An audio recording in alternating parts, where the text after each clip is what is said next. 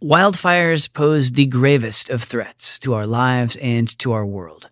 So when fires rage, not only do teams work to put them out, but they also mobilize to save the animals and ecosystems in their path. It's a dangerous, worthy endeavor. So we had this big fire coming in, and we had made a big fire break with machinery at the edge of the river. We had dinner, and that was a very scary moment that we went through. If you looked at the east, all the sky was in red. And I thought myself, wow, that's a big size of the enemy that we are fighting against. And I was scared. But what can you do? You have to go forward. The world is changing fast, and every day, project professionals are turning ideas into reality, delivering value to their organizations and society as a whole. On Projectified, we'll help you stay on top of the trends and see what's ahead for the project economy and your career. This is Projectified. I'm Steve Hendershot. Wildfires are a devastating but natural phenomenon, burning regularly around the world since time immemorial. But as climate change has made the world hotter and drier, the threat has intensified, and we could see more out-of-control superfires that used to be once-in-a-generation nightmares. They've hit all over the world over the last year. Kangaroo Island in Australia, California in the U.S., the Pantanal in Brazil, even the Arctic regions of Siberia. And in response, we're seeing project teams work to mitigate the fallout. Not only the firefighters, but also the teams working to protect wildlife and to restore the natural habitats that have been burned. The stakes are high here, because often the very areas under threat are also home to endangered species and thriving ecotourism economies. Today, we'll meet two project leaders who have spent the year leading those mitigation and recovery efforts. Our sponsor for this episode is pmtraining.com. From live virtual classes to online courses available on demand, PM Training equips students to earn PMI certifications, including the Project Management Professional, or PMP. And Projectified listeners are eligible for discounts of up to $400 per class. Just enter the link pmtraining.com/podcast. This year in Brazil, the largest tropical wetland on the planet, the Pantanal, went up in flames. It was a crisis on many levels, one of which is that the Pantanal is home to a vast array of wildlife, including the world's largest population of jaguars. That made the fires especially potent for Rafael Hagestein, Jaguar Program Conflict Director for Panthera, the global wildcat conservation organization. I spoke to him about the crisis and how teams can educate stakeholders to help prevent future fires and protect the big cats and their habitat.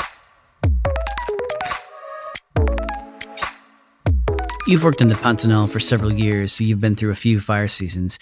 When did you realize that this year would not be like the others? I've been working with Panthera for the last 12 years, and I already had fire experience from my professional work in the Llanos of Venezuela, which is a savanna system fairly similar to the Pantanal, with 6 months of flooding and 6 months of extreme drought. But this year we had a very low rainfall, and seasonal water streams that are locally called corichos in the lagoons did not fill up with water, so they did not act as fire barriers as they normally do in normal flood and rain years. Most of the fires were human-caused, but they came from other faraway places, set up at the beginning of the dry season, and they began to get momentum. They got strength. With the passing of the dry season, they advanced hundreds of kilometers, becoming all the time bigger and more monstrous, with a devastating effect that they had in our region between August and September. As you saw the fires approaching, what steps did you take to protect the jaguars? Did you try to move them or just focus on protecting the area? We saw the fires approaching at the beginning of the month of August. We immediately hired 2 bulldozers. We already had 2 tractors where you can plow the ground. We had our own big truck with 3,000 liters of water tanks and water pumps on top of it. So we began our fire-breaking work in the end of July, and we had the fires arriving in our area at the middle of August. So we were prepared. We constructed an extensive system of fire breaks, because you cannot simply tranquilize a jaguar and put him in another place to create problems with the other local jaguars and create social tensions. What we did is try to preserve the habitat of the ranch where the jaguars live as bigger area as possible. We fairly succeeded in that. We lost about 60% of the ranch and we saved about 40%. And you would say, well, it's not a big deal, only 40%. But you have to take into account that other ranches in the area, they burned 100% and they even lost cattle burned to the flames that they had to butcher later on. We did not lose any cattle. Our savanna has a lot of grass and we have a lot of gallery forest preserve that's being used by jaguars and other wildlife. And even the good news is that one of the jaguars that was rescued, cured, and released again, we were following him this morning and he's using a large part of our saved land that was not burned in the area of Fazenda Joffre Velho. In our task of helping with firefighting, we had a very good help from the Bombeiros, the firefighters of the states of Mato Grosso and Mato Grosso do Sul, and the Fuzileiros da Marinha, that is the Brazilian Marines, and also some of their military personnel to help us. In the beginning, they were sort of disorganized because they didn't have any fire experience or control of fire in the savannah, and they didn't have equipment. Being military, it's not easy for them to accept a civil authority. But we demonstrated to them that we had more experience and we had the machinery to combat fire effectively. So they accepted our guidance, and under the organizations of the ranch manager, Eliseo Evangelista da Silva, we did a very good job with them. And I want here to personally thank also all the donations we received from the Climate for Conservation organizations and the Jaguar ID program in the persons of April Kelly and Abigail Martin that send us a lot of donations they got in the States and all around the world, and that help us to defray all the costs of the rented machinery, the bulldozers, fuel, and all the food for those people that work here at the ranch combating fire. With large areas of your own ranch burned, as well as the broader Pantanal, how has that affected the jaguar population? How are teams and even local residents helping the animals? Despite the magnitude of the fire, a lot of jaguars survived. Abigail Martin of the Jaguar ID program did a study on the number of jaguars he saw, and the number of jaguars has not diminished, and many new jaguars have been seen in the state park and surrounding areas. The capybara and jacare population, since they went into the water, they survived well. A few pockets of good habitat remain in the state park, and our ranch has been an island where a lot of habitat has been preserved. So the jaguars, despite the fire, are doing okay. Of course, there will be more social pressure for the unburned areas, but jaguar can disperse, and there is a lot of habitat available in the whole Pantanal. We had an interesting case of a jaguar that burned his paws, and he entered one of the houses of the local inhabitants. And a big difference that shows the conservation mentality that the people here at Porto Joffre have. Nobody had caused any harm to the jaguar. The jaguar was kept without any trouble, without harming or harassing him. Until the rescue organization came, the jaguar changed houses, was first in an abandoned house, then went into an inhabited house, so the people moved to the other side of the house, left the jaguar alone. The same day or next day, a rescue organization came, tranquilized the jaguar, and took him to the zoo for recovery. So that shows very much the good disposition that people have regarding jaguars in our area, because they are such an important tourist asset, and they create so many working jobs in our area that these jaguars locally, according to a study developed by our team, led by the biologist Fernando Tortato, are producing annually an average income of $7 million. And the projected loss of jaguars predating on cattle in the same area doesn't reach $150,000.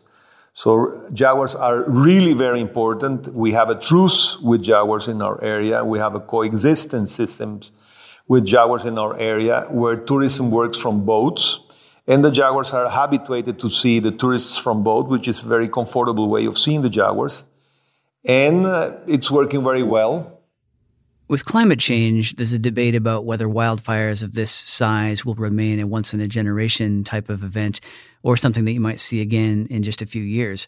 How does that uncertainty change the playbook for the region to prepare for that possibility that wildfires like this won't be the outlier they have been previously?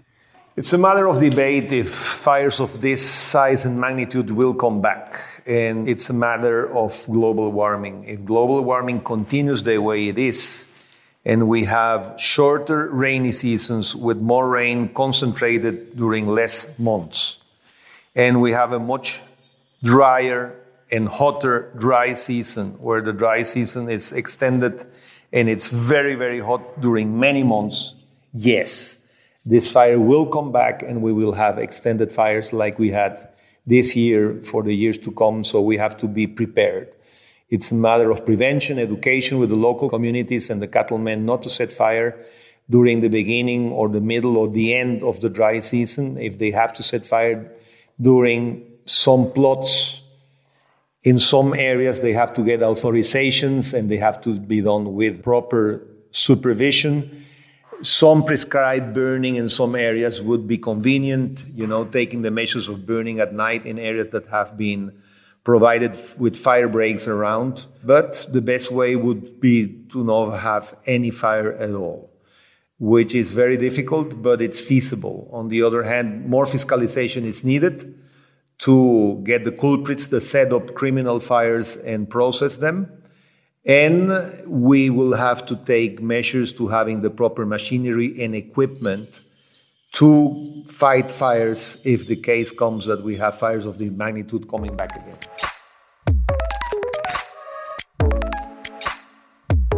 Across the globe in Australia, the bushfires on Kangaroo Island also devastated a region celebrated for its unique and exceptional biodiversity, headlined by koalas and kangaroos, but also including the small and furry dunnart. Projectified's Hannah Schmidt spoke with Pat Hodgins, a fauna ecologist at Kangaroo Island Land for Wildlife in Kingscote, about how teams are collaborating to save the dunnart and help Kangaroo Island recover, an effort that was number 11 on PMI's 2020 list of most influential projects.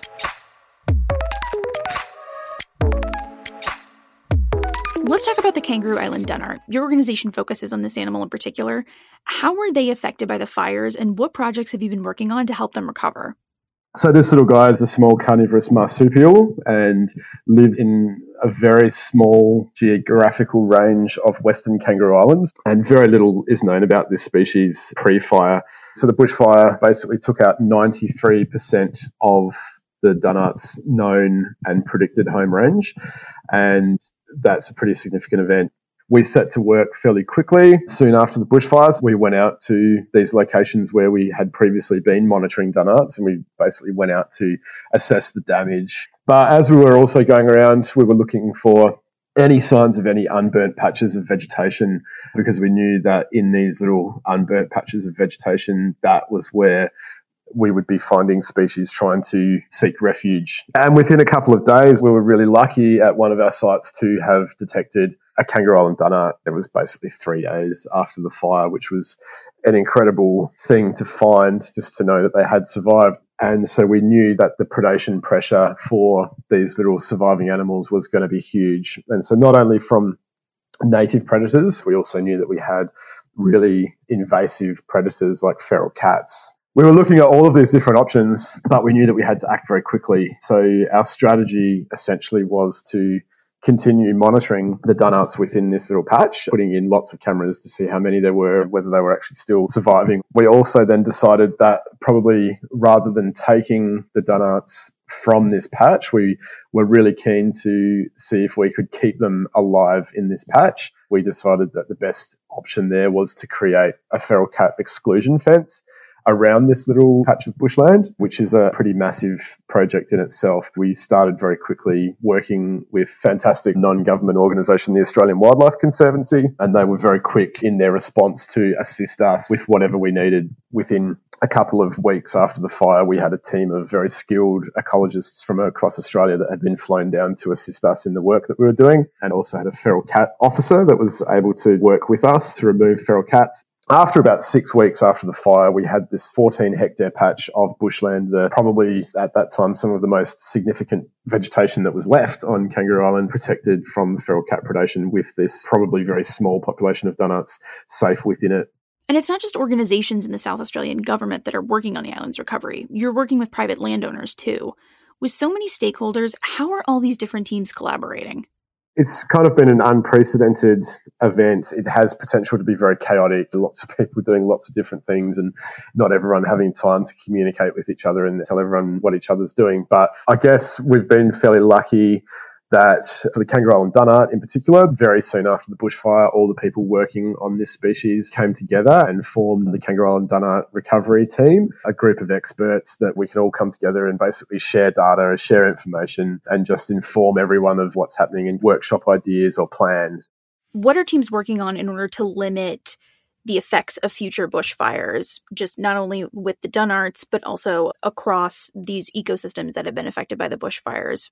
I think everyone on the island all agrees, regardless of what background people have come from, whether you're a farmer, whether you're a conservationist, or whether you are in the tourism industry, everyone from all of these different areas are all very much agreeing that we cannot see another event like this happen again in the future. We have to learn from this experience to ensure that it doesn't happen again.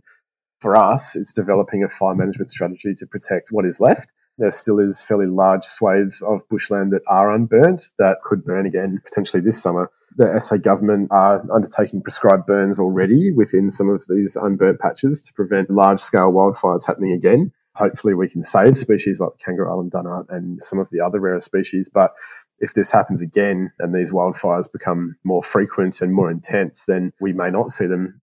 What are some of the lessons learned that others that could face similar challenges or are currently facing similar challenges could use as they work to fight wildfires or recover and help these ecosystems recover? It's really difficult with dealing with a changing climate. So we are seeing these fire events not only in Australia, but kind of all over the place, which is just disastrous. There just needs to be really good decisions and I guess resources put into bushfire prevention. There's not a lot you can really do once you've got an intense bushfire on a catastrophic fire day. But when it does happen, the lessons that we've learned is that you have to act very quick. Time is of the essence. If we'd waited around for a week or 2 weeks or a month, then found these little patches and put camera traps in there, we may not have found these dunnarts. They might have, slipped through our fingers and disappeared because we didn't move quick enough. It is heartbreaking to see bushfires affecting threatened species across not only Kangaroo Island, not only Australia, but large parts of the world. We're seeing areas in the world like the Amazon, the Pantanal, that just shouldn't be burning. Across the world, we do need to really tackle the issues of climate change and be really serious about it. And that's obviously from a global perspective. It's very easy to become really pessimistic about that. I've got 3 young children and I really hope that their generation is going to be the generation to really take really good action. Turbocharged wildfires are a growing threat around the world, menacing both our cities and our wide open spaces, fields and forests, majestic jaguars, and humble dunnarts. So it's good to see project teams working with communities to step up and fight back. Our sponsor for this episode is pmtraining.com.